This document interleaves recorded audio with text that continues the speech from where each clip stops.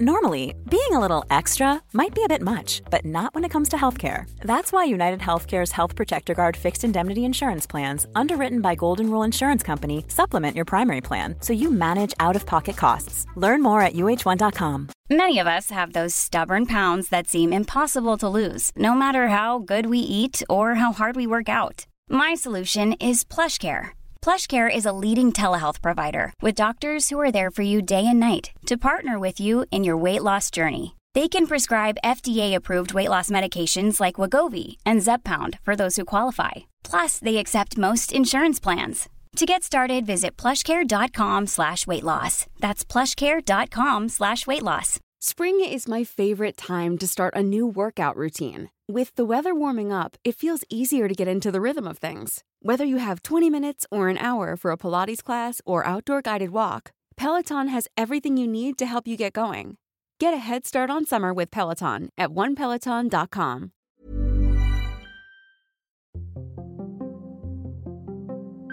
The Medicine Path podcast is an ongoing exploration into the intersections of spirituality, depth psychology, and psychedelics.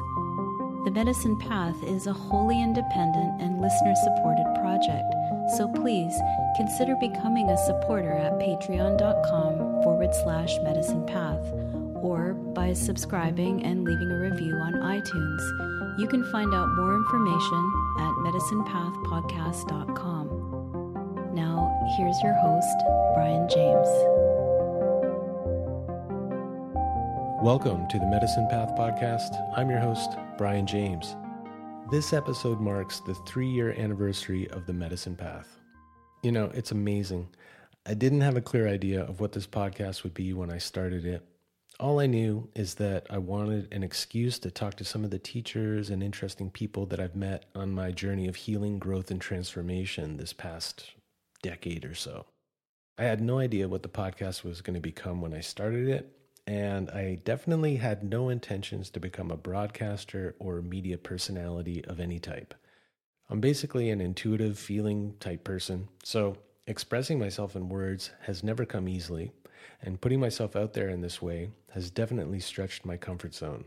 When I speak with people, I'm often at the edges of my thinking about a particular topic, and listening back, I sometimes cringe at my less than polished presentation.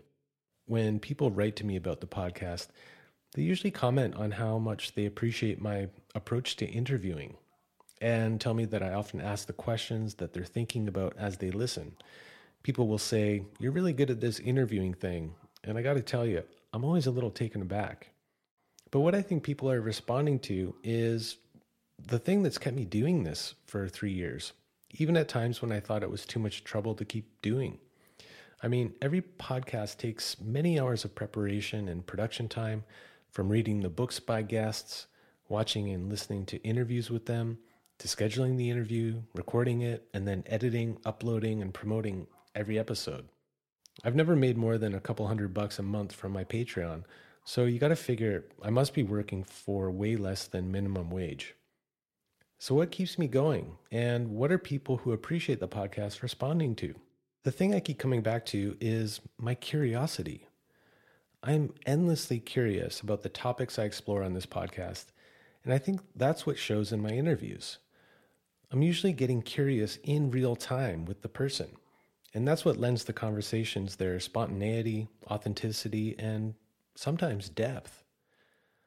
Some of the bigger guests I've had, who have no doubt been interviewed hundreds of times, will often tell me at the end of our interview that it was one of the best ones that they've had. And I think that's because I've put in the time studying the topic in their work, but mainly I think it's because I'm genuinely curious about what they do and how they think about it, much more so than promoting my own ideas about a given topic.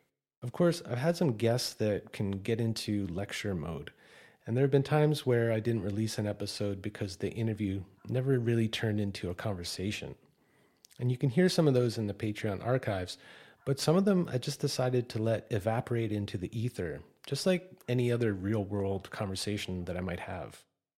I've had to take a break at times due to what I think of as expert exhaustion. Sometimes I just get so tired of listening to people who claim to have it all figured out. And podcasts are full of these types. And I think that it gives people a certain amount of comfort listening to these so-called experts lay out their theories on how to live your best life and all that.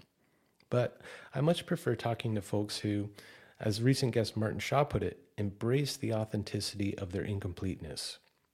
I certainly do.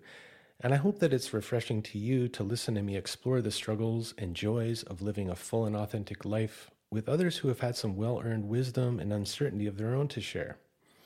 And I hope above all that these conversations inspire you to stay curious about life.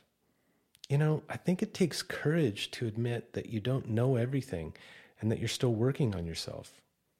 You know, I think of it as the courage to be curious. I think this lends you more credibility because it's actually authentic. As James Hillman once joked, when you find someone who's fully integrated, send me a postcard.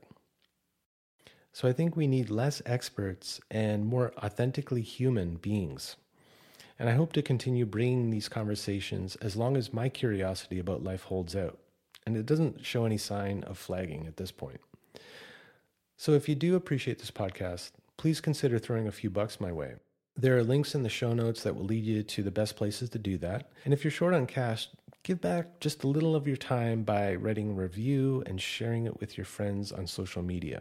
So this episode features a conversation I had with archetypal astrologer Saffron Rossi. Saffron has spent her entire life steeped in literature, religion, and mythology, and holds degrees in all these areas of study. Her writing and studies focus on archetypal psychology, astrology, alchemy, goddess traditions, and Greek myth. She's a member of the core faculty at Pacifica Graduate Institute in the Jungian and Archetypal Studies program. She also offers private consultations as an archetypal psychological astrologer. You can find out more about Saffron at thearchetypaleye.com. You can check for a link in the show notes. Saffron and I had what I think is a really great conversation. And I think that whether you're a practicing astrologer or, like me, simply somebody interested in astrology as another ancient and wonderfully mysterious map of the soul, I think you'll get a lot out of this episode. We talk about how she got started in psychology and astrology and who influenced her to bring these approaches together, including her meeting with the late great archetypal psychologist and writer James Hillman. You know, depth in archetypal psychology is one of those areas that I'm really interested in and endlessly curious about. So this conversation was a lot of fun for me, and I hope it is for you too. So please sit back, relax, and enjoy this conversation with Saffron Rossi on the Medicine Path.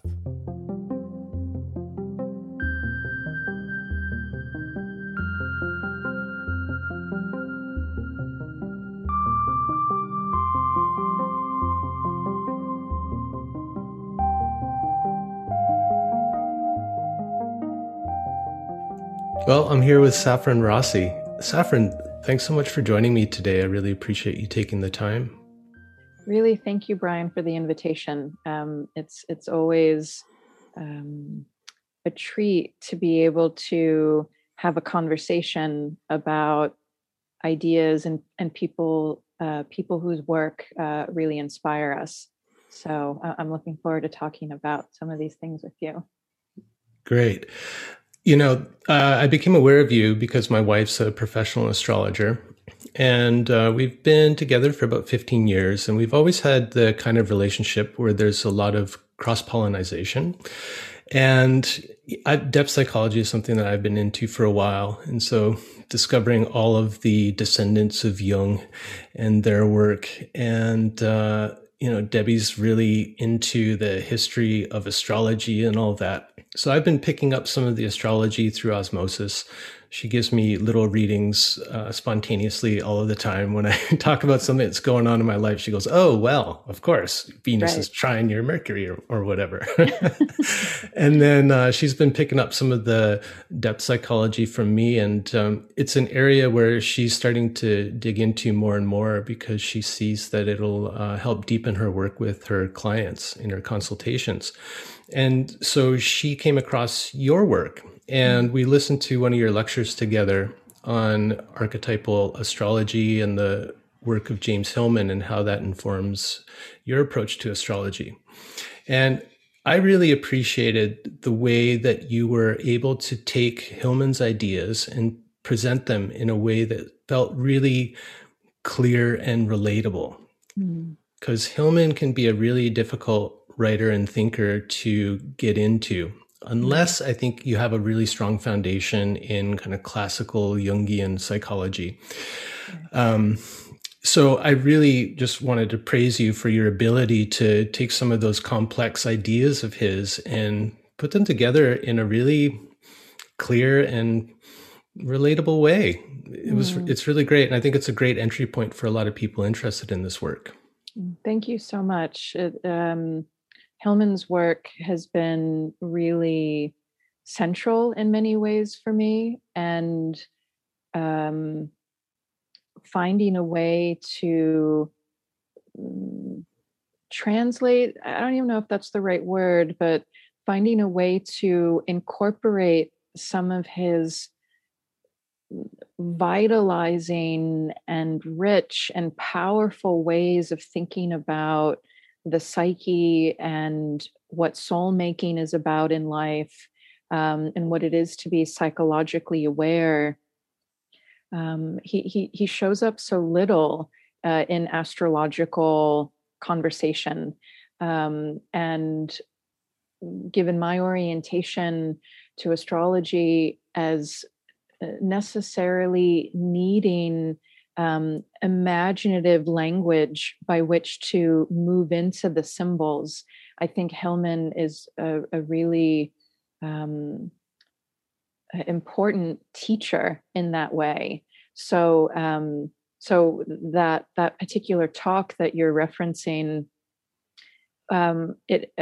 I was endeavoring to try to talk about Hillman's really sort of unique and radical ways of looking at what the psyche does, and weaving that into how we, archetypally and psychologically oriented astrologers, like what we're doing and what it is that we're kind of reaching for and working with in the symbolic art, but then in relationship to the person that comes to us, looking for insight, understanding, clarity of some kind.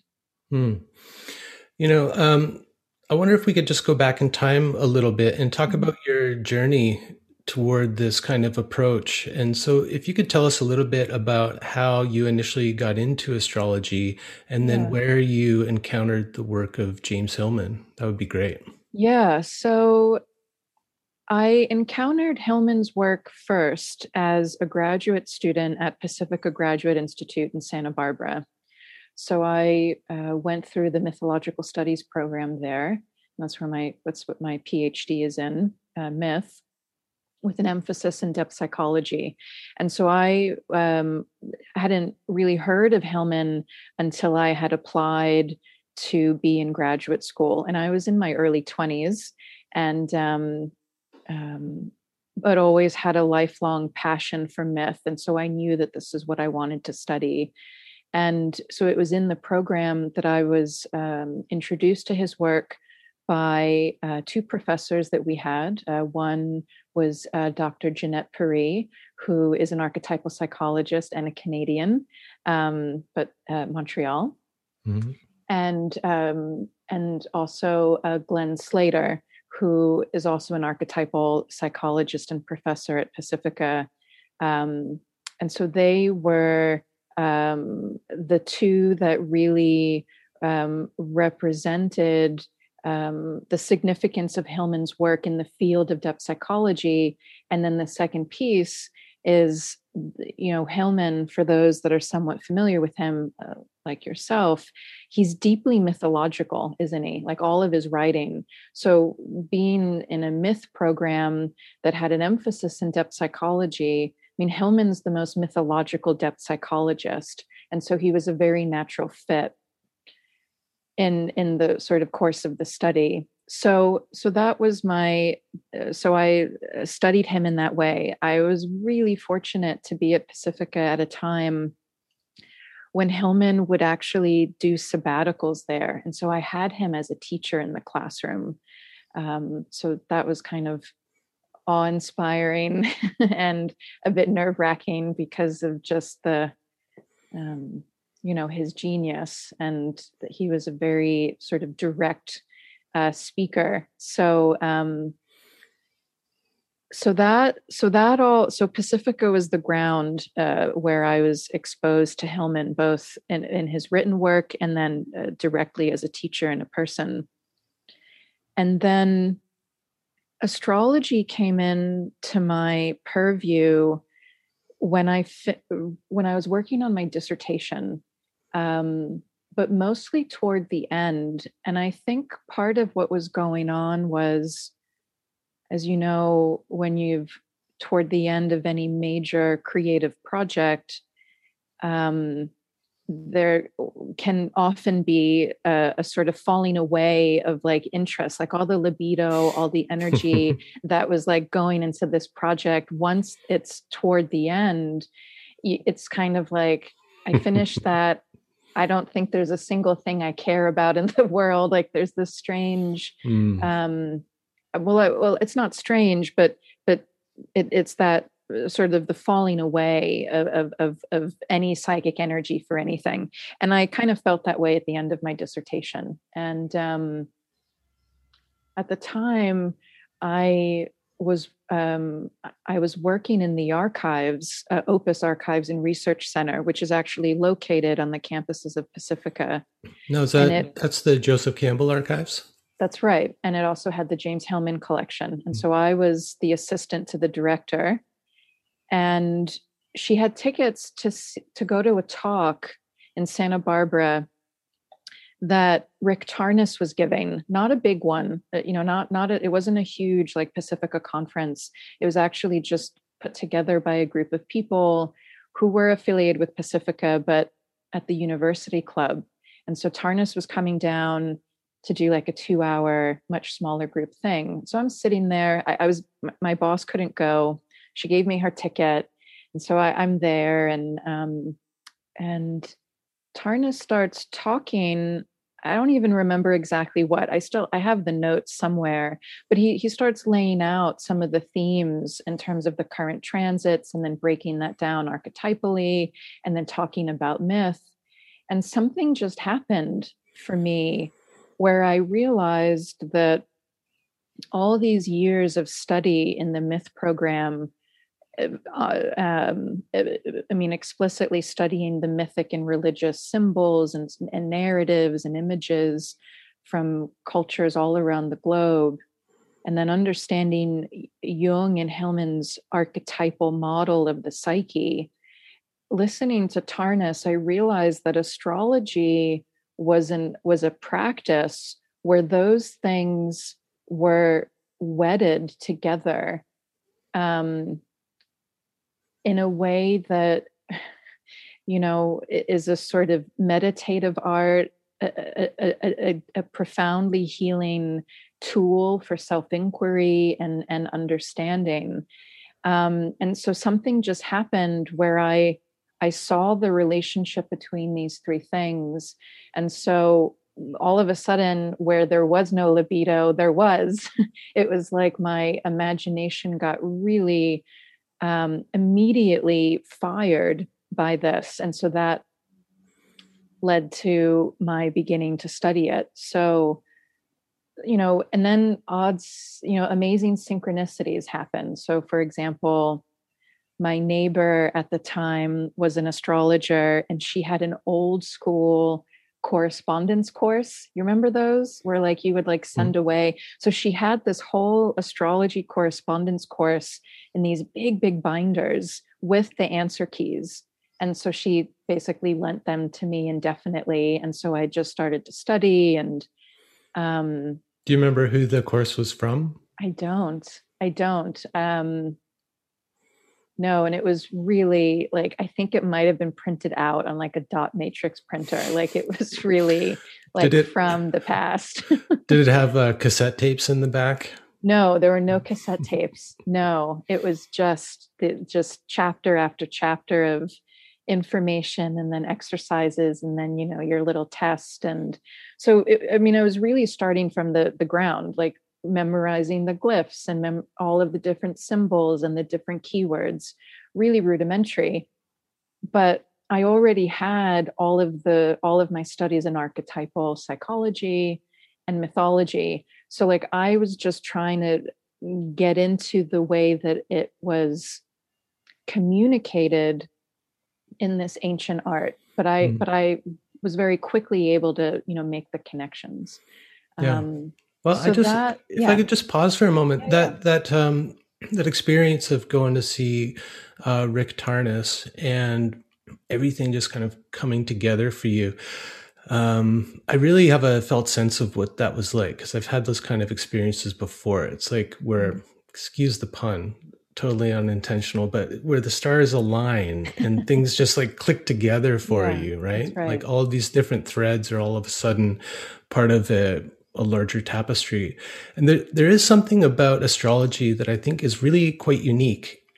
Like, so there's maybe we could help expand people's understanding of Jung and Hillman's view of what the archetypes are and how they live in the psyche and how they function and stuff. But there's an idea that myths are an expression of these archetypal patterns and energies in the form of stories. And, stories and myths are still quite ephemeral. They're always changing. They're always morphing. There's different versions of Greek myths and all that. But there's something about the projection of the archetypal patterns and energies onto the planets in the sky that makes it more real. It's like it's crossed the boundary of some kind, and all of a sudden it's there, and it's there for all time for everyone to observe and engage with. That is quite unique, isn't it? Mm-hmm. Mm-hmm. Yeah, this the way the planets are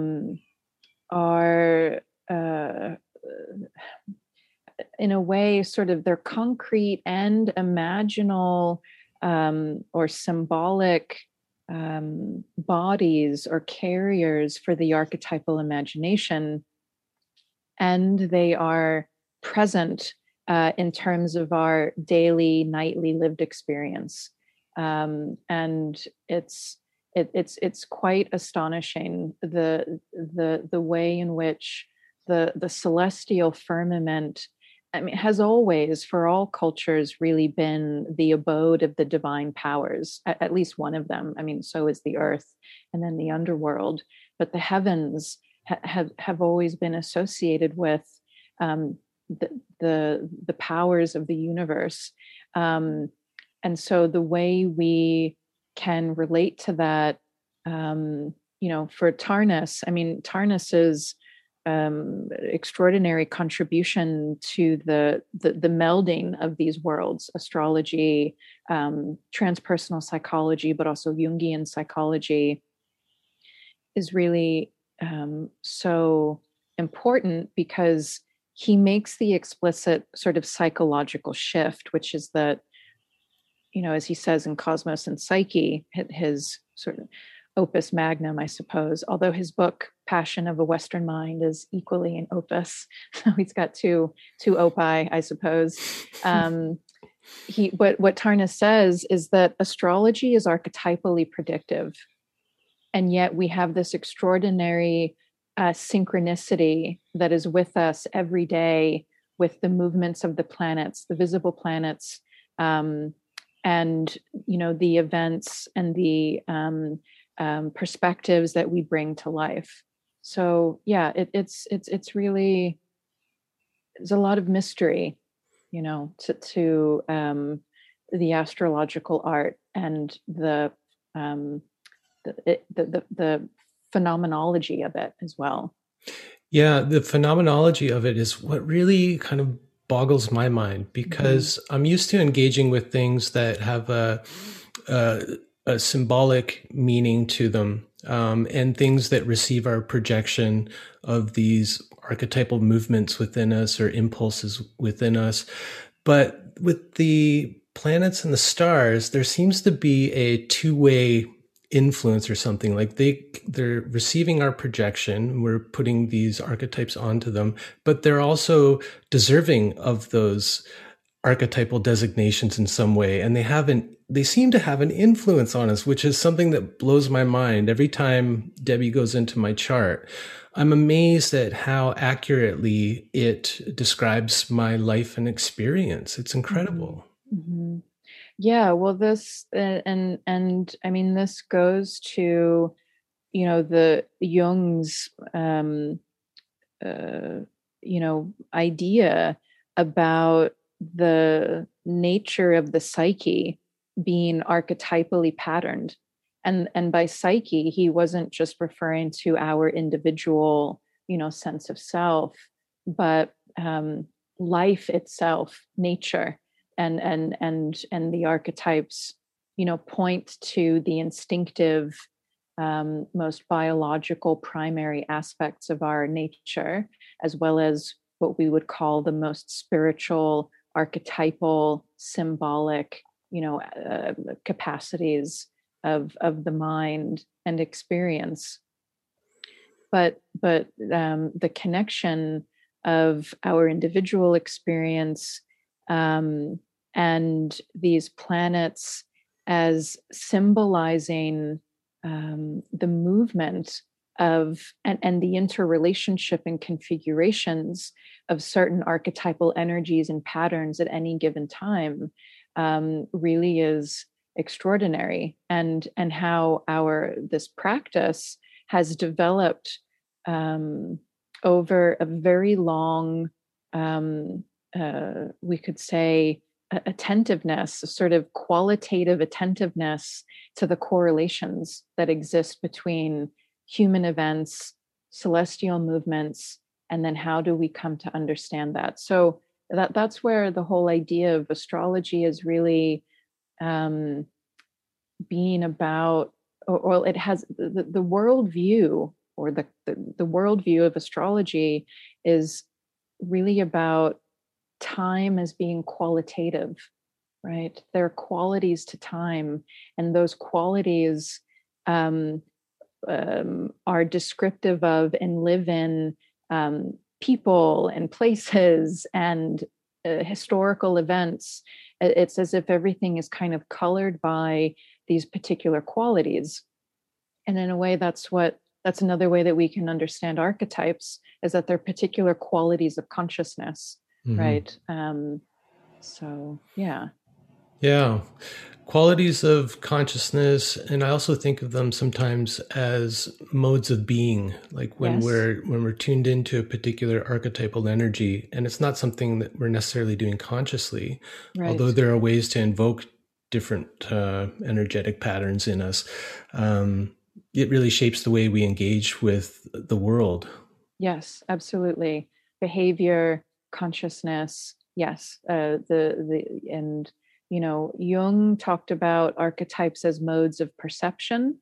Hellman really emphasized archetypes as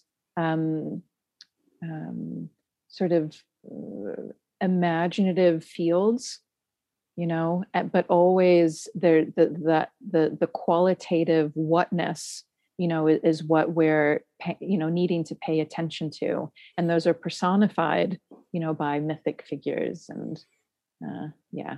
Yeah. Mm-hmm. So when you're engaged in astrology as part of your praxis or your lifestyle, you must just be noticing synchronicities all of the time. Does that ever get distracting?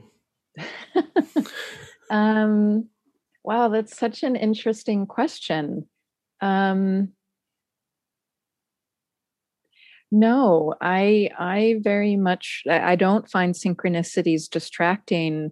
I think they're extraordinary. And to me, I relate to them as like invitations to stop and pay attention. Yeah.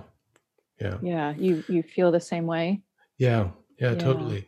But it just seems like with astrology, because you are talking about time and every moment in time related to the place, related to your station, there are so many opportunities to notice these synchronicities that it could take you away from your mundane responsibilities in the world. Like, oh, I see. Right. I see. Yes. Well, in my own, I think that there are times when, let's say, there's more afoot, and I might get really caught in doing research and sort of responding to a synchronicity, i.e., seeing a particular pattern showing up in a number of charts, or something in my own chart that I'm really interested in, and the way that that's relating to something that I'm dealing with, or trying to understand in my life. So there are these like discrete periods where there can be this real intense engagement with that. So I think, again, it comes down to sort of the temperature of the synchronicity, like how strong it is versus, when you practice with anything that very explicitly is dipped into and resonant to these patterns of life, you have to start to make some sense of, what really needs to be pursued, and what just is part of the nature of the work, and what keeps showing up. Yeah. So there's going to be notes. Yeah. Right. Yeah. So like noting synchronicities and really paying attention to the ones that seem significant because they feel like somewhat more charged, or Yes. And I think that our, the way that might relate to our dreams, or other, parts of the psyche in response to what's going on in life. I think that help underscores some of the particular heat that something might, really be carrying and wanting attention. You mentioned, a little aspect of Jung and Hillman's thinking about archetypes where there's like a slight difference in the way that they might frame it or think about it or describe archetypes. I'm wondering, what do you see as some significant differences between classical Jungian psychology and what Hillman developed? He's often considered a post-Jungian, and I don't know if he ever self-identified as that, but he definitely was kind of moving Jung's thinking forward in his own particular way, following his own interests in Greek myth and things like that, right? Right, yeah. Yeah, so it's a really good question. I think that for Hillman, if we were to try to distinguish, like it's an interesting thing. So just kind of letting all the little thoughts sort of come into a little bit of order.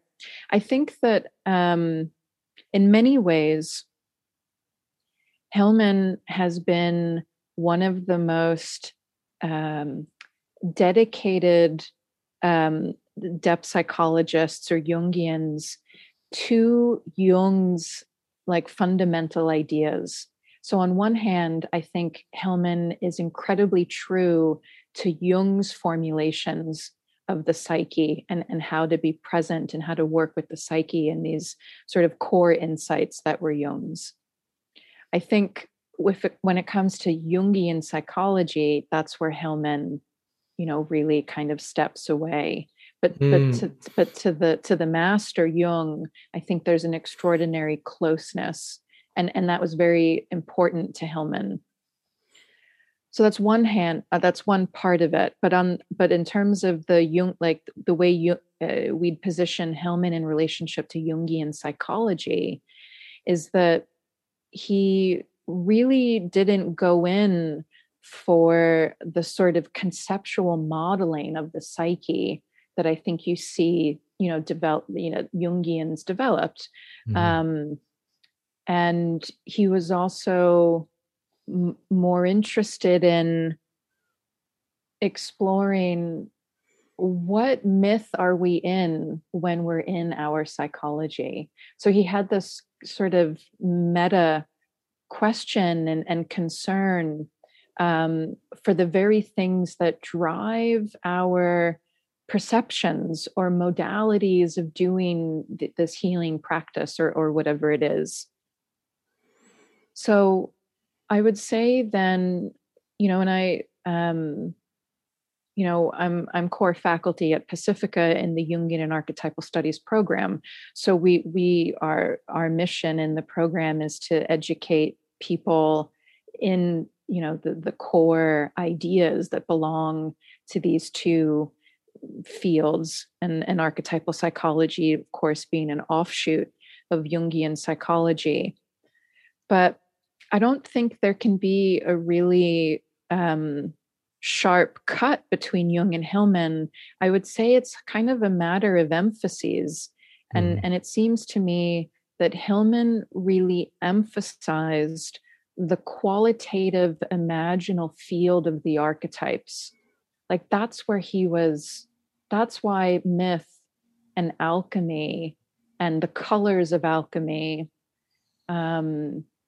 were so important, because it is an understanding that the archetypes of the collective unconscious, we experience them and are in contact with them through the forms of the imagination.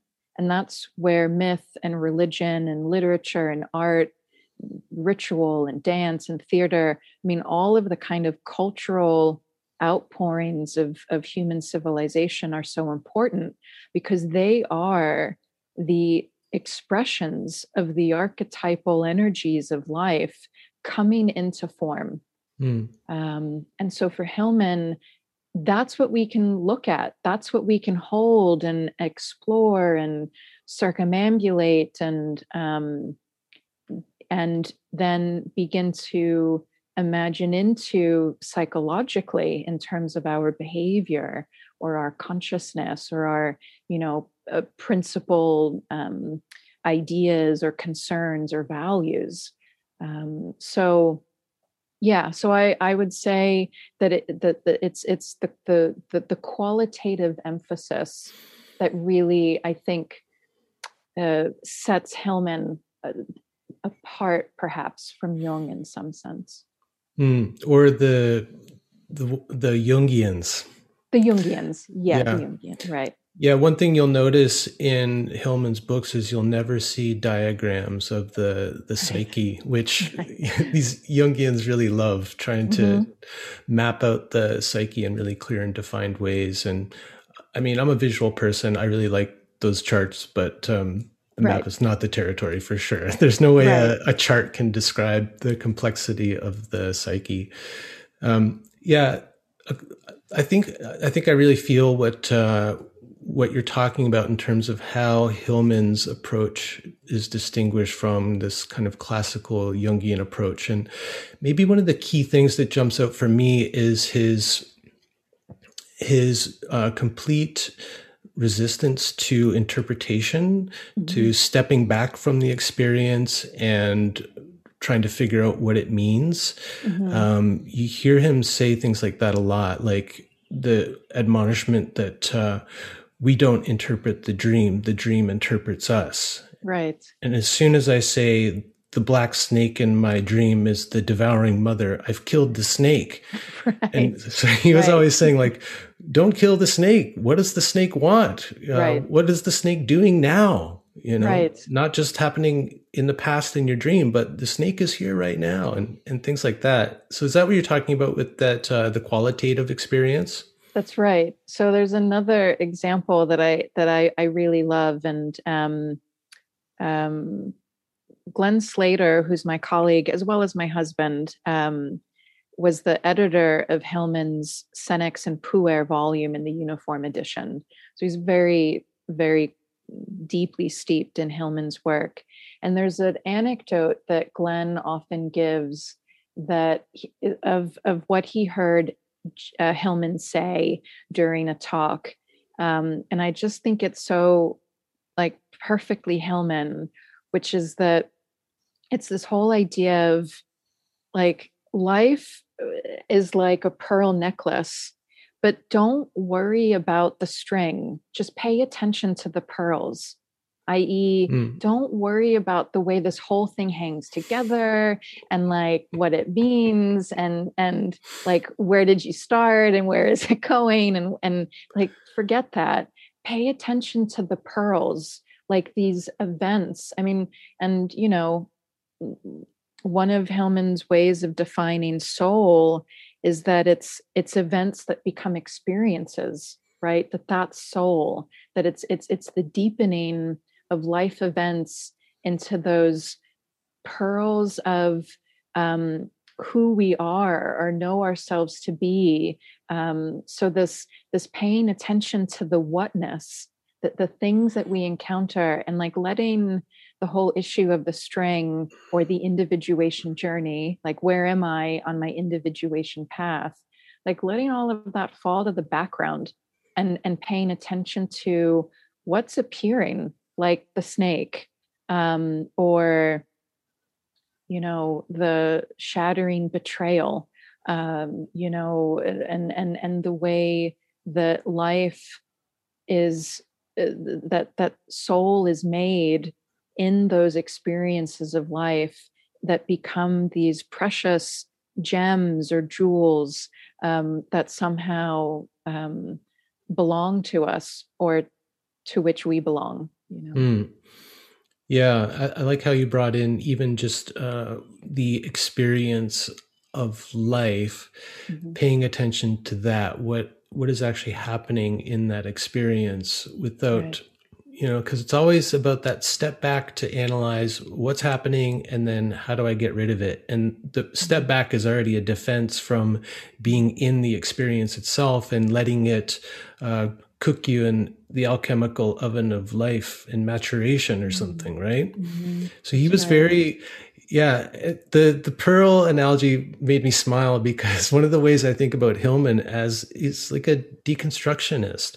Like he really, he never really talked about those structures that a lot of other Jungians have gotten super infatuated with, you know, always looking to see like what's the mapping out the underlying structure of the psyche and all this kind of thing. And I never got that from him. And I sometimes say to people who are interested in this work is, you know, I say, be really careful with getting too enamored of Hillman right away, because he is in my opinion, a deconstructionist, and he can deconstruct things so much. And he's such a kind of poetic writer, and he can really draw you into his ideas. And he can kind of leave you with no foundation if you're not careful. So I always suggest get a good grounding in some like classical Jungian theory, understand what the different structures are of the psyche that people have come up with, and then like drop in some Hillman and like homeopathic doses so you don't get too enamored of the structural diagrams and all that stuff. You start to hold them more lightly and use them really as a map that, you know, we consciously know is not the territory, so let's not hold too tightly to that. But otherwise Hillman can really throw you for a loop, I think. Yeah, and I think that's something to do with his rhetorical style, which is that he'll argue the opposite position in an effort to unpack and unfold and explore these different grounds that we can stand on looking at things. And it can often we you know people in our program will talk about, oh, Hillman drives me crazy. Like, where does he stand? Like, what is his perspective? And it's like, well, it shifts, it changes. And he's not interested in trying to keep a kind of cohesive, like theoretical position on something, except for the great fundamentals, you know, which is the imaginative power of the psyche, myth as being the psyche's irreducible. Well, I think one of the ways he puts it is that myth is the root tongue, the root metaphors of the psyche. I mean, there are these fundamental things, But barring that, he's not interested in being fixed, So yeah, I like the image of these. I get an image of like flower essences. It's like like taking in a little tincture when this is new territory for people, for sure. But Hillman too is so bold and brilliant and has such a deep, in many ways, sort of, I often feel reading Hillman that, and to sort of lean into the astrological side, that in many ways his guiding sort of astrological principle was Venus, because I feel like his work, while intellectually brilliant and his language and his incisive mind and his fresh metaphors and turn of language, there's all this sort of incredible Mercury, the Hermetic imagination going on. Not underneath that, but perhaps suffusing that is the love of the beauty of life. And by beauty, I don't just mean like what we find aesthetically pleasing, but the animated soulfulness of anything living. And that could be a being, that can be an idea, it can be a value. And I just often feel that Hillman was really in service to Aphrodite, but like the cosmic Aphrodite. It's like the Aphrodite of the cosmos, of the living, sentient, sort of soul of the world, and that belongs to Aphrodite. And one of her, the heavenly Aphrodite Urania, that was part of her mythic being, her character, and it was related to beauty and justice and cosmic order, and yeah. So yeah. So that piece I resonate to with him. With him, yeah. No, I get it. He was totally enamored with Aphrodite for sure. There's a lot of lover in him. But also the most prominent feature, thinking archetypally about this person, was definitely like Mercury. He's definitely like a trickster type. His writing can really wrap you up in its contradictions and its turns of phrase. And so it's interesting. So how does his particular approach, that phenomenological, experiential, reverent approach, how does that inform your approach to astrology? Well, I think this is all about the way in which my sense and drawing directly from Hillman, that life, the psyche, and then this craft that can be employed in order to explore our nature, the quality of the time, and it's suffused with these symbols, that this all has to be engaged imaginatively. It has to be engaged in its own language. And so images from myth and alchemy, poetry, music, I mean, all of that is really the language of the soul. And so for me, astrology, I imagine that if people are interested in coming to have a reading with me or come to one of my classes, it's because they resonate with that. They resonate with the need for rich imaginal language by which to engage with and contemplate or reflect, work with what is happening in their life or who they are. So for me, that's Hillman's presence and influence in my approach to astrology, that this is a kind of astrology as a sort of cosmic poetic meditation. Yeah, I was thinking of an imaginal sandbox or something like. So could you give an example of how that might inform your reading? And this could be a theoretical example, or maybe if you could mention something about the astrological time that we're in now. I know it's a new moon today, but how would you then describe that in an archetypal astrology way? How would that inform the way that you present the material or the data?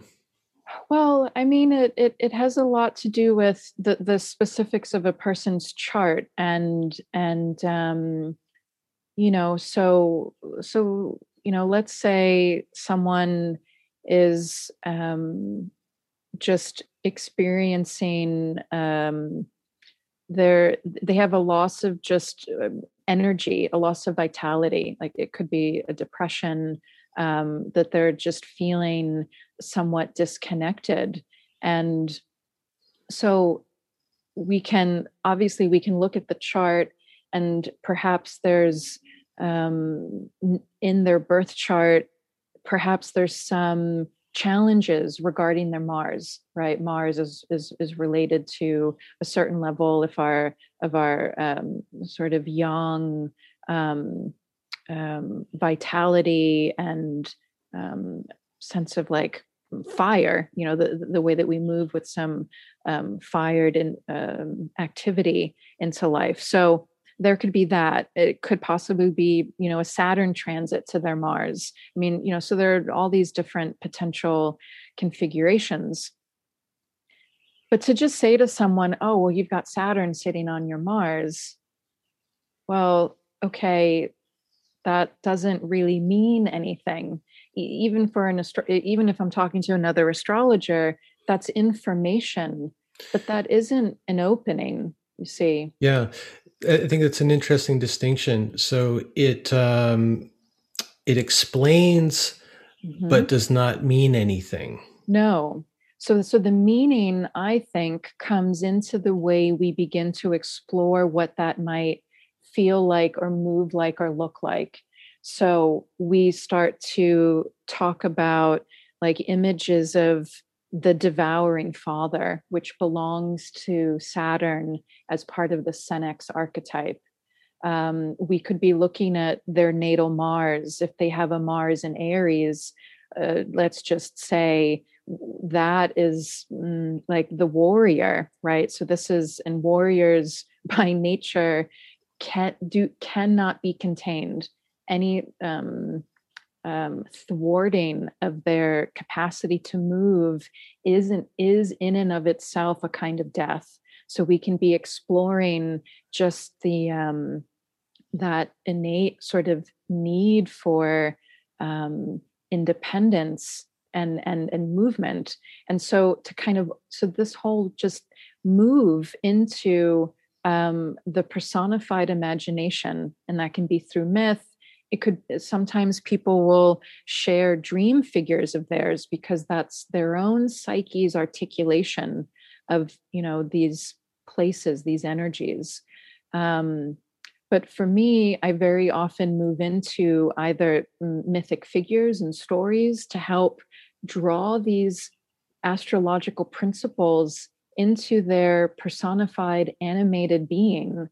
Or we can talk about alchemy, which is more descriptive of process, like kinds of movement, getting people to feel into, to resonate with qualities of energy or figures that are that really seem to be inside the experience that they're having, or particular memories of themselves at a particular age. All those things, I think, gets us moving with the psyche. And that's what starts to lead for insights to open. See, I think astrology my way of looking at it, astrology doesn't provide answers. I think it provides extraordinary openings for further exploration. It helps us like pinpoint areas like, oh, what's going on with this Mars? Okay, what's happening with desire? Like, and then someone's like, well, I don't know. I've sort of lost a sense of like what it is that I really want. It's like, okay, we've got to get into that. Like, what is that? What is the wanting that lives in this? And yeah. Yeah. I'm studying with Steve Eisenstadt at Pacifica, doing some dream work training with him. And one of the things he's always talking about, and I think this is probably from Hillman, is this idea of dreaming the dream forward. So not just freezing the dream in amber and having it be a thing locked away that we can then study and analyze, but finding ways to continue the dream and see where these energies want to move, where there are openings for freedom or change. And so thinking about, okay, you're taking a look at someone's chart and you're helping them to develop this story around whatever's going on in their chart in their life. So like that idea of Saturn bearing down on someone's Mars energy, maybe the story gets invoked of a warrior locked up in a cell by a tyrant king or something. Would you then work with people in active imagination to help them keep that story alive? Or what are some of the ways that you help them to work with whatever's happening? Yeah, well, I don't explicitly lead people into active imaginations. I tend to, I mean, as these stories come up, I think in the reading, people will sort of take it with them and explore it. So for me, I feel maybe I'm more of a provocateur in that sense, in that I feel that my work is to evoke and help people connect to the figures or the images that are at work in them, and as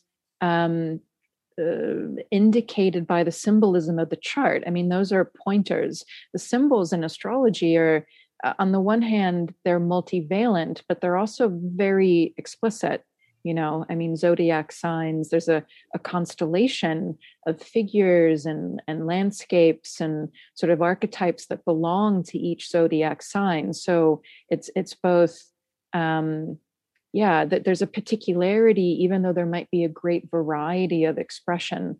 So I think of my work as helping people connect with what that is for them, and then for them to accompany that, to explore that further on. I often pose what I would understand as the kinds of questions that Saturn is asking, and then that becomes something that people can then write into or reflect into after the session. So my focus, is translating the astrological symbols into life via the mythic or alchemical imagination, and then having that be what people can then take and then continue to explore. I mean, through active imagination or dream work, or they're in their analysis or therapy. I mean, whatever it is that they're doing. So you would kind of leave that up to them to discover the way to actualize it in their life in some way. Yeah, because I'm not a therapist. Like I sort of see, to me, I see a sort of line, in that way. And I think that the deepening into a relationship with these imaginal figures, especially with active imagination, because that's so, traditionally that's drawn from one's dreams. right? That you're deepening into the dream, just as you said. You know, my sensibility is that the moment you really start working with someone in their dreams, you're really stepping into the psyche, and I think that that's a very serious thing, and it's a much more therapeutic thing. Whereas my approach to astrology is more sort of drawing things out than for the individual to work on and develop, as it serves them and supports them in what they're doing. I think it's good that you raised that point about kind of scope of practice. I guess I had assumed that you were also a licensed clinician because of the, yeah. Okay. Yeah. So you see a real distinction there. And I appreciate that because, I think the lines get pretty blurry with things like astrological consultation or even something like tarot reading. People are picking up a lot of therapeutic language. Instagram is like rife with, social media, psychotherapists sharing a lot of knowledge, which I think is great. People are starting to have more awareness around mental health. Right. But I think it also leads to a blurring of professional lines in that way. So I wonder, do you have anything to say about that or how you guide your students in that? Yeah, well, so our program is not a clinical program. So, people are coming to be in the Jungian archetypal studies because they might be already therapists. We have a number of students typically that are, and they're just wanting to deepen their understanding of this material so that it really informs and kind of vitalizes the work that they're doing. So, I feel like the boundaries are pretty clear in terms of what people expect coming into our program. For me, I think it's a matter of, recognizing the territory, like what really is part of the therapeutic container in that very sort of traditional sense. Dream work, really getting into, trauma, and, that's work that needs, that kind of work requires much more consistent discussion and presence and all of that. Whereas an astrology session, usually it's one session. Maybe you meet the same person every 6 months or year, but it's more, in a way, it's like it's an event. Like it's some kind of almost ritual that we step into this kind of ritual place, and there's something very sacred and deep going on. And I hope that that's a point that I want to make, that I really feel astrology is a sacred art, and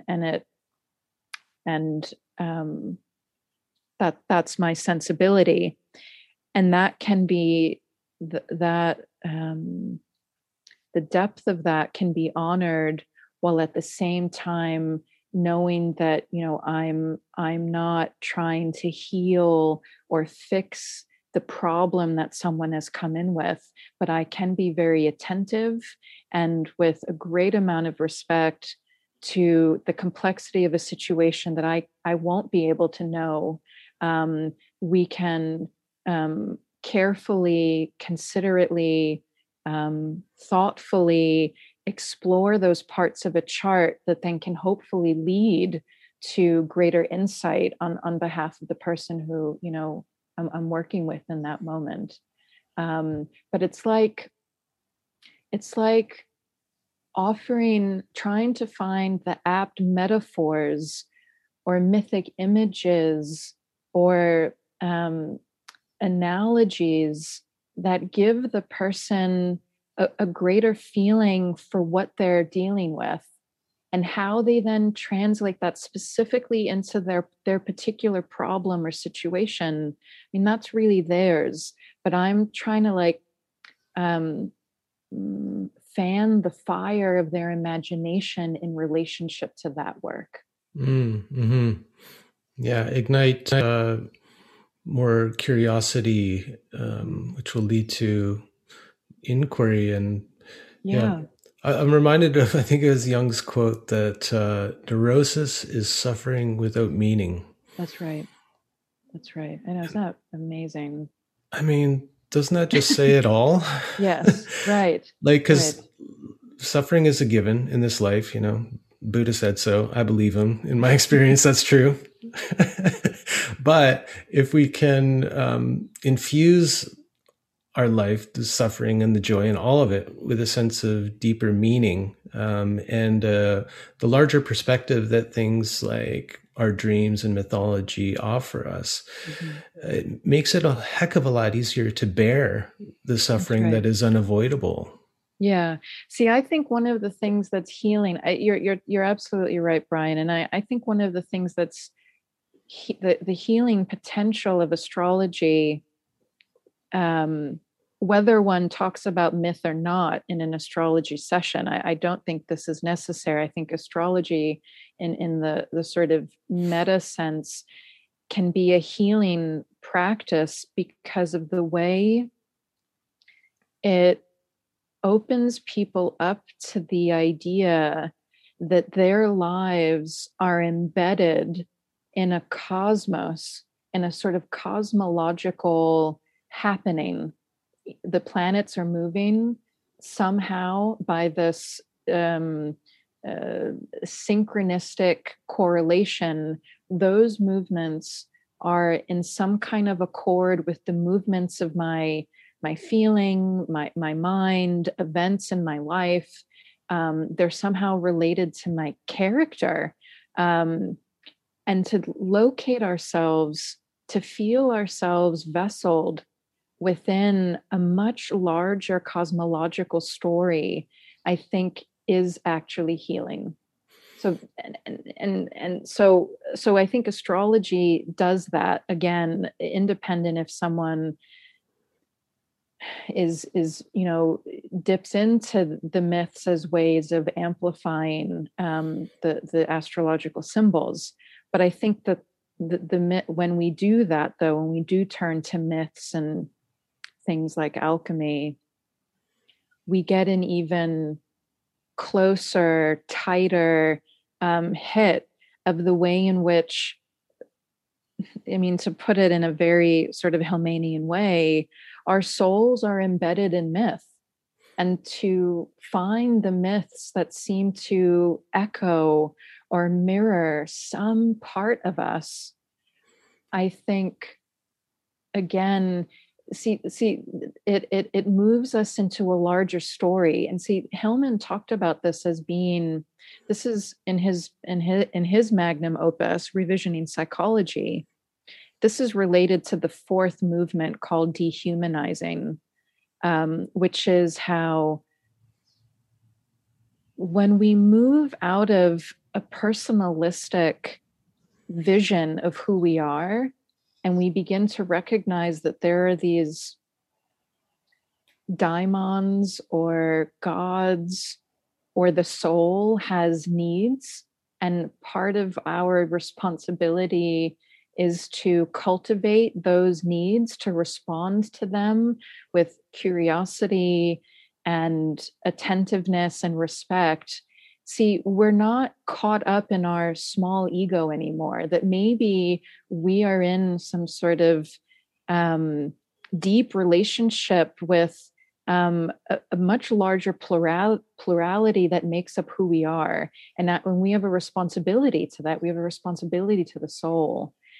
See, that's that, like, not taking things personally. See, I think astrology gives us a hit of that. And even if people don't think about it in these terms, I think this is what's on some level, like, working on them. Does that make sense? Yeah, totally. Like, I was thinking as you're speaking about kind of like the core fears that I've had, and probably everybody, I think it's universal, but, the sense that I'm all alone, that nobody understands me, things like that. And when you start to see your experience reflected in, stories and myths, whether they're Greek myths or a movie that you watched last night on Netflix. There's a resonance there. And yeah, like a sense that I'm not alone, that I'm not the first person and the only person to go through this, whatever it is. Right. And yeah, so there's something about astrology too, like even without the Greek mythology, when you read someone's chart, it's already a story.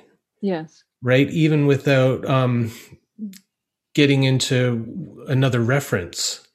Right. And I mean, and I would say it's already stories. I mean, I think a chart there are multiple stories, they're not just one. And I mean, I do think.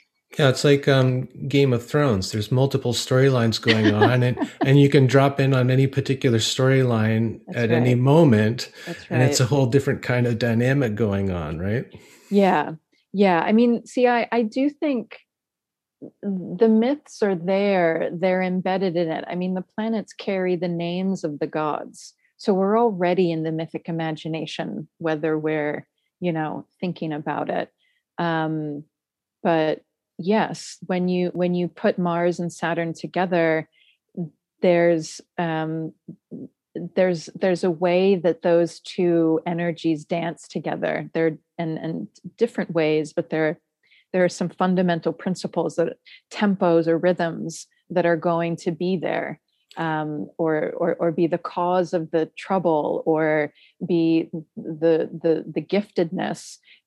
So yeah, they're there. Well, learning a little bit about astrology through osmosis. I bought Debbie Richard Tarnas's book, Cosmos and Psyche, because I saw it at the used bookstore in Montreal. And I thought, I don't know, this looks impressive. I don't know who this guy is, but I know what Psyche is. I know what Cosmos is. This sounds pretty cool. Yeah. And so I brought it home to her, and she was like, oh my God, this book is like really well respected and revered, and it's a magnum opus and all this. But definitely one of the most intimidating books I've ever seen in my life. Like, not only is it like 5 pounds, but the type is like very tiny and densely packed, and there's footnotes, and wow, that guy is, talk about magician type, real high intellect. Yeah. But a little bit that I have picked up has created I never thought about it really, until this moment, but it's created a psychological transformation in me.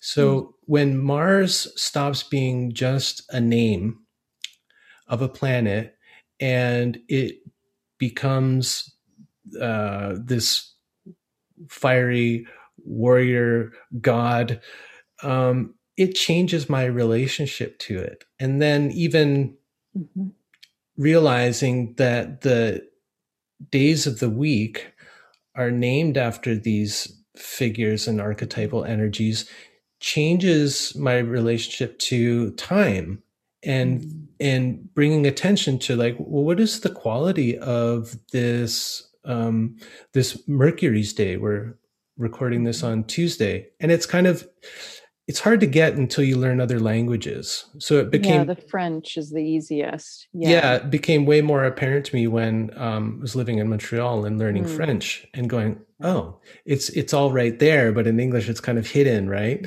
But when you realize, okay, Mercury's Day, well, what's Mercury all about? Well, maybe that would be a good day to book an interview with Saffron, because he's a messenger. He's a god of like communication, and right.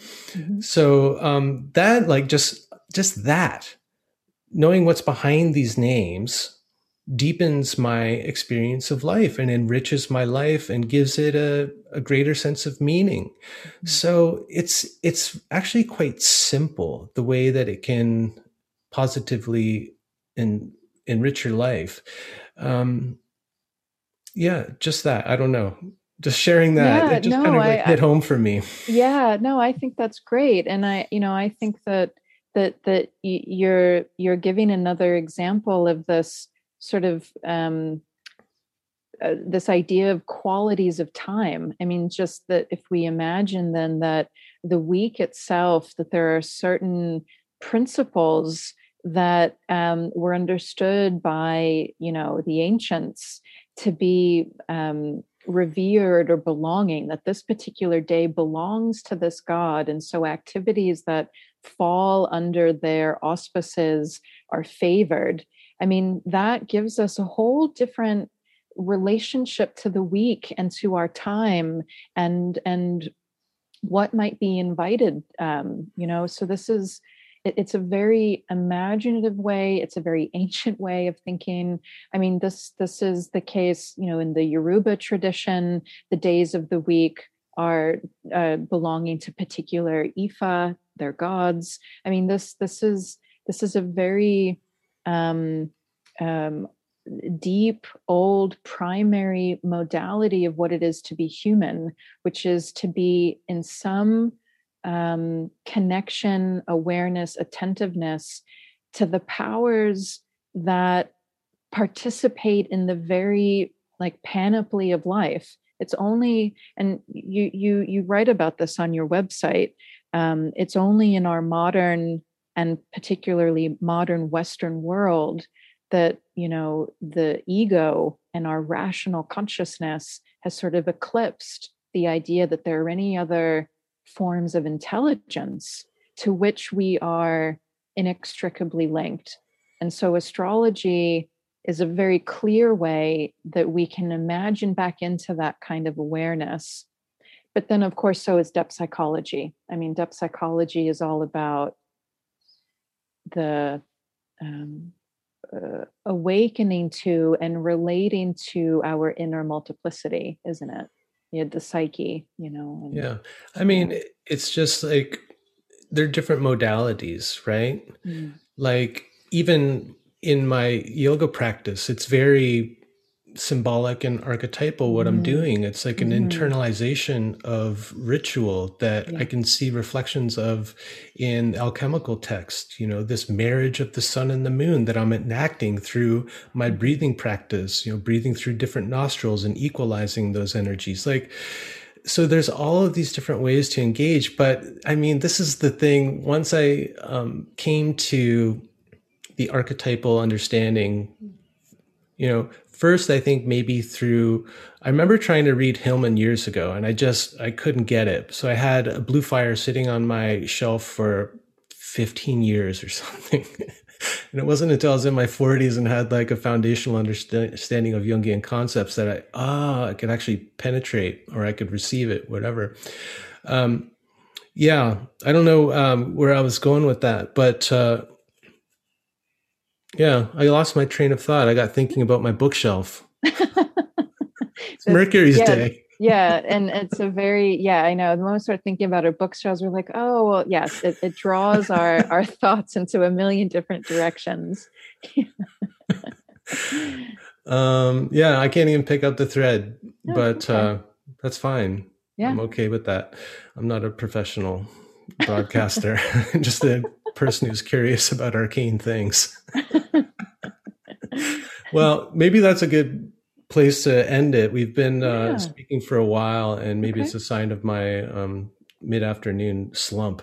But I'd like you maybe just to tell people what's coming up in terms of any courses that you're offering. Are you doing things online now? Yeah. Okay. Thanks.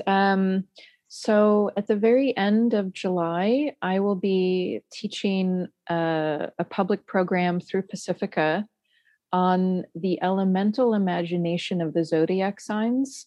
And so this is going to be very much based on a lot of what you and I have been talking about, and Hillman's approach.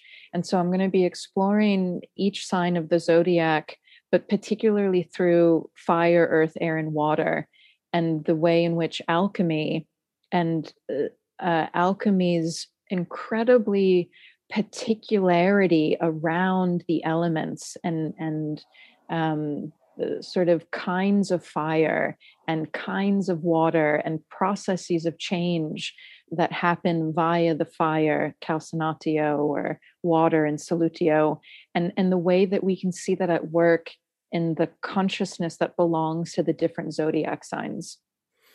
So this is going to be a blend of Greek myth and alchemy to just really get us imagining into the elemental intelligence at work in the different zodiac signs. So that's going to be a 6-week program. That's the next big thing that I have going on, that I'm preparing. And people can find that on the Pacifica website or on my website.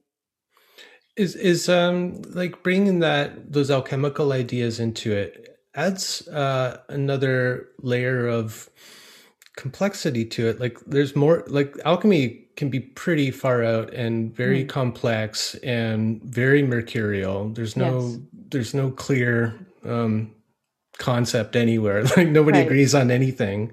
Right. What does that add to the archetypal astrology? Well, I think, so not approaching alchemy in the sense of like teaching people alchemy and trying to understand like the stages and the levels. I'm letting all of that fall away and really just drawing on some of the core ideas in alchemy about how there are different, for example, different kinds of fire. There's terrestrial fire, there's celestial fire, and those things, when understood psychologically, are related to like the ways in which we get inspired about something. That's a very Sagittarian celestial fire, like being caught with an idea and then going off in pursuit of that, the whole sort of fiery nature of being on a quest, as opposed to, we could call like a metabolic or terrestrial fire of Aries, and that whole kind of fundamental sort of drive to compete and, to kind of get into a sort of sensate, pushing, or the instinct to go as far as your fear will allow you to go in order to discern something of the depth of your courage. See, I think that's a very metabolic alchemical fire to do that, to be drawn to do that, which is very Aries. So I'm drawing on, in a way, like the images of alchemy to just get us imagining into these kind of movements, that belong to the psychology of the sign, so to speak. So it's so again, it's very Hellmanian. So Jung and Edinger were much more perhaps process oriented with alchemy, like the stages, but Hellman is more like you dip in and you take what's nourishing to get into the ideas. And so I'm more in that mode. Yeah, it sounds like it adds some really interesting nuances to what's already there in astrology, or even like a rudimentary understanding of elemental astrology. Because those different types of fire that you described, as soon as you started to describe it, I totally get it. Like, I've been thinking about rituals of transformation quite a lot these days, particularly as they relate to plant medicines and psychedelics and psychedelic therapies coming into vogue now. And one of the things I think is really lacking is that terrestrial fire that happens when I go on a pilgrimage to a place like Peru and in the jungle. Like, I have to take my body somewhere. It's different than taking a meditative journey in my mind as I sit in lotus posture, and my imagination is traveling through the stars. But that sense that, no, I have to get my body somewhere, and my body has to undergo an ordeal or a transformation of some kind, as well as my psychology. So I really get a sense of that difference there. So that sounds really interesting. And I know at least one person who's going to sign up for that. Oh, really? Oh, well, great. Yeah, Debbie? Debbie's totally going to sign up for that. Oh, that's great. That's great. Wonderful. Great. And so your website is the Archetypal Eye? Correct. Yes. And then Pacifica is simply pacifica.edu. So the information on that program is available on either website. Yeah. Mm-hmm. And your Instagram is really great too. I love the images that you select. Thank you. Yeah. No, they're beautiful and they're evocative. And the astrology that you put out there in the post is just enough to get me kind of like get the imaginative juices flowing, but not too much to overwhelm a layperson like me. So I appreciate that.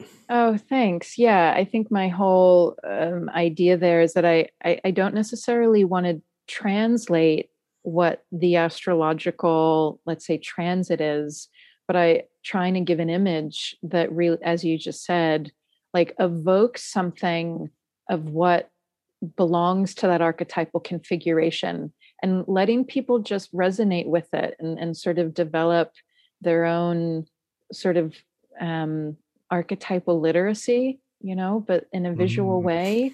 So so that's the fantasy at work, at least. I like Instagram that. There's been such a push in psychology over the past number of years to help people develop more emotional intelligence. But I like this idea of helping people develop archetypal intelligence. Yeah, that's part of my mission too. I noticed that in your journal blog post about like the four, the warrior and the magician. Yeah, I thought that was really well done. So yeah, well, that's drawn on a lot of the work of Robert Moore, right? Who had this great adversarial relationship with James Hillman that I don't know, we shouldn't get into, but I'm not familiar with this chapter from history. Oh, well, it's fascinating because they obviously interacted quite a bit. Robert Moore is from Texas, and then they both spent time in the men's movement that Robert Bly and Michael Meade got going. So they crossed paths quite a lot, and Robert Moore had some issues with Hillman being a post-Jungian, and so you'd always hear them like make comments. Mostly you'd hear Robert Moore make more comments about Hillman. But I love their kind of relationship because they're different types and you can see where they like rub up against each other. But I think there's room for both. And I think like, because Moore is such a structuralist, like he really gets into all the deep structures of the psyche. And he's very much he was a scholar of comparative religion and spirituality. And so he integrates a lot of the structuralists, and, Hillman was like a post-structuralist. And so there's all that. It's just kind of fun, kind of look back in time. And, that whole period in the 90s when Hillman was getting a lot of attention for his work. And, I think Moore as well, and in a particular realm, especially like with the men's movement. That's just kind of a special time. And I love listening back to old recordings of lectures from that period, pre-internet, when people were buying books and going to lectures and, subscribing to weird little Jungian newsletters and, to the Spring Journal that Hillman started. Like, just totally, it's fun for me as a child of the 90s to listen back to that, because I was too young to really engage with any of that stuff at the time. But there's a particular vibe to it all that I remember, and that I kind of am nostalgic for at times in this hyper fast mercurial internet age. It's just kind of slower, I'm listening to a lecture by Robert Moore right now. It's 7 hours long. It's like, I totally just gonna slip into that mode for half a day, and it's great. Great.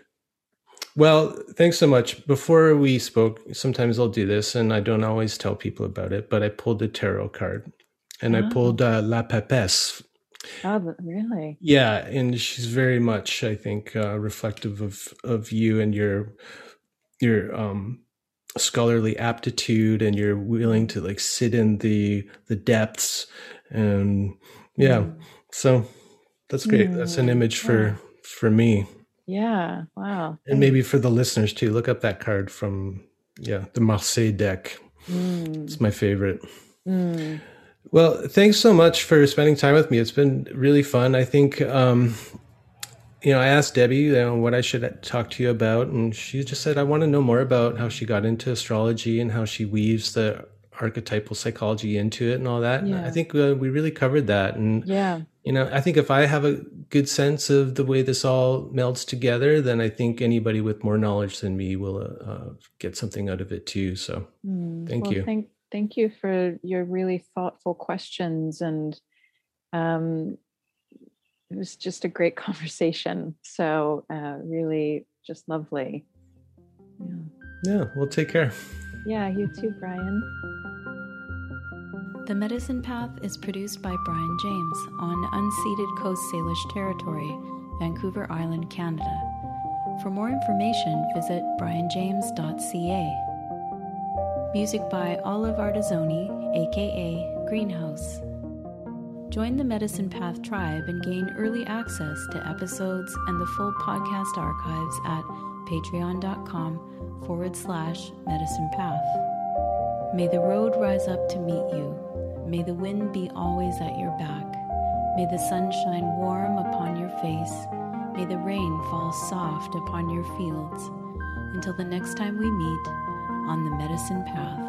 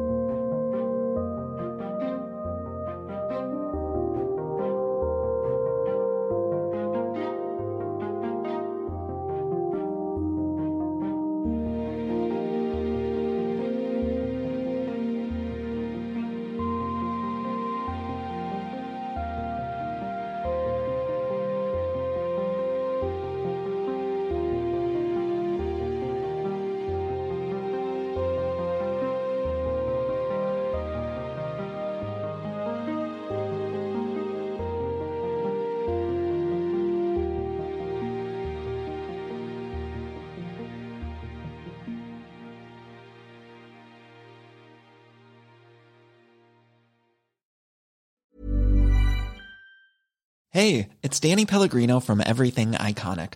Ready to upgrade your style game without blowing your budget? Check out Quince. They've got all the good stuff, shirts and polos, activewear, and fine leather goods, all at 50 to 80% less than other high-end brands. And the best part? They're all about safe, ethical, and responsible manufacturing. Get that luxury vibe without the luxury price tag. Hit up quince.com/upgrade for free shipping and 365-day returns on your next order. That's quince.com/upgrade. Normally, being a little extra can be a bit much. But when it comes to healthcare, it pays to be extra.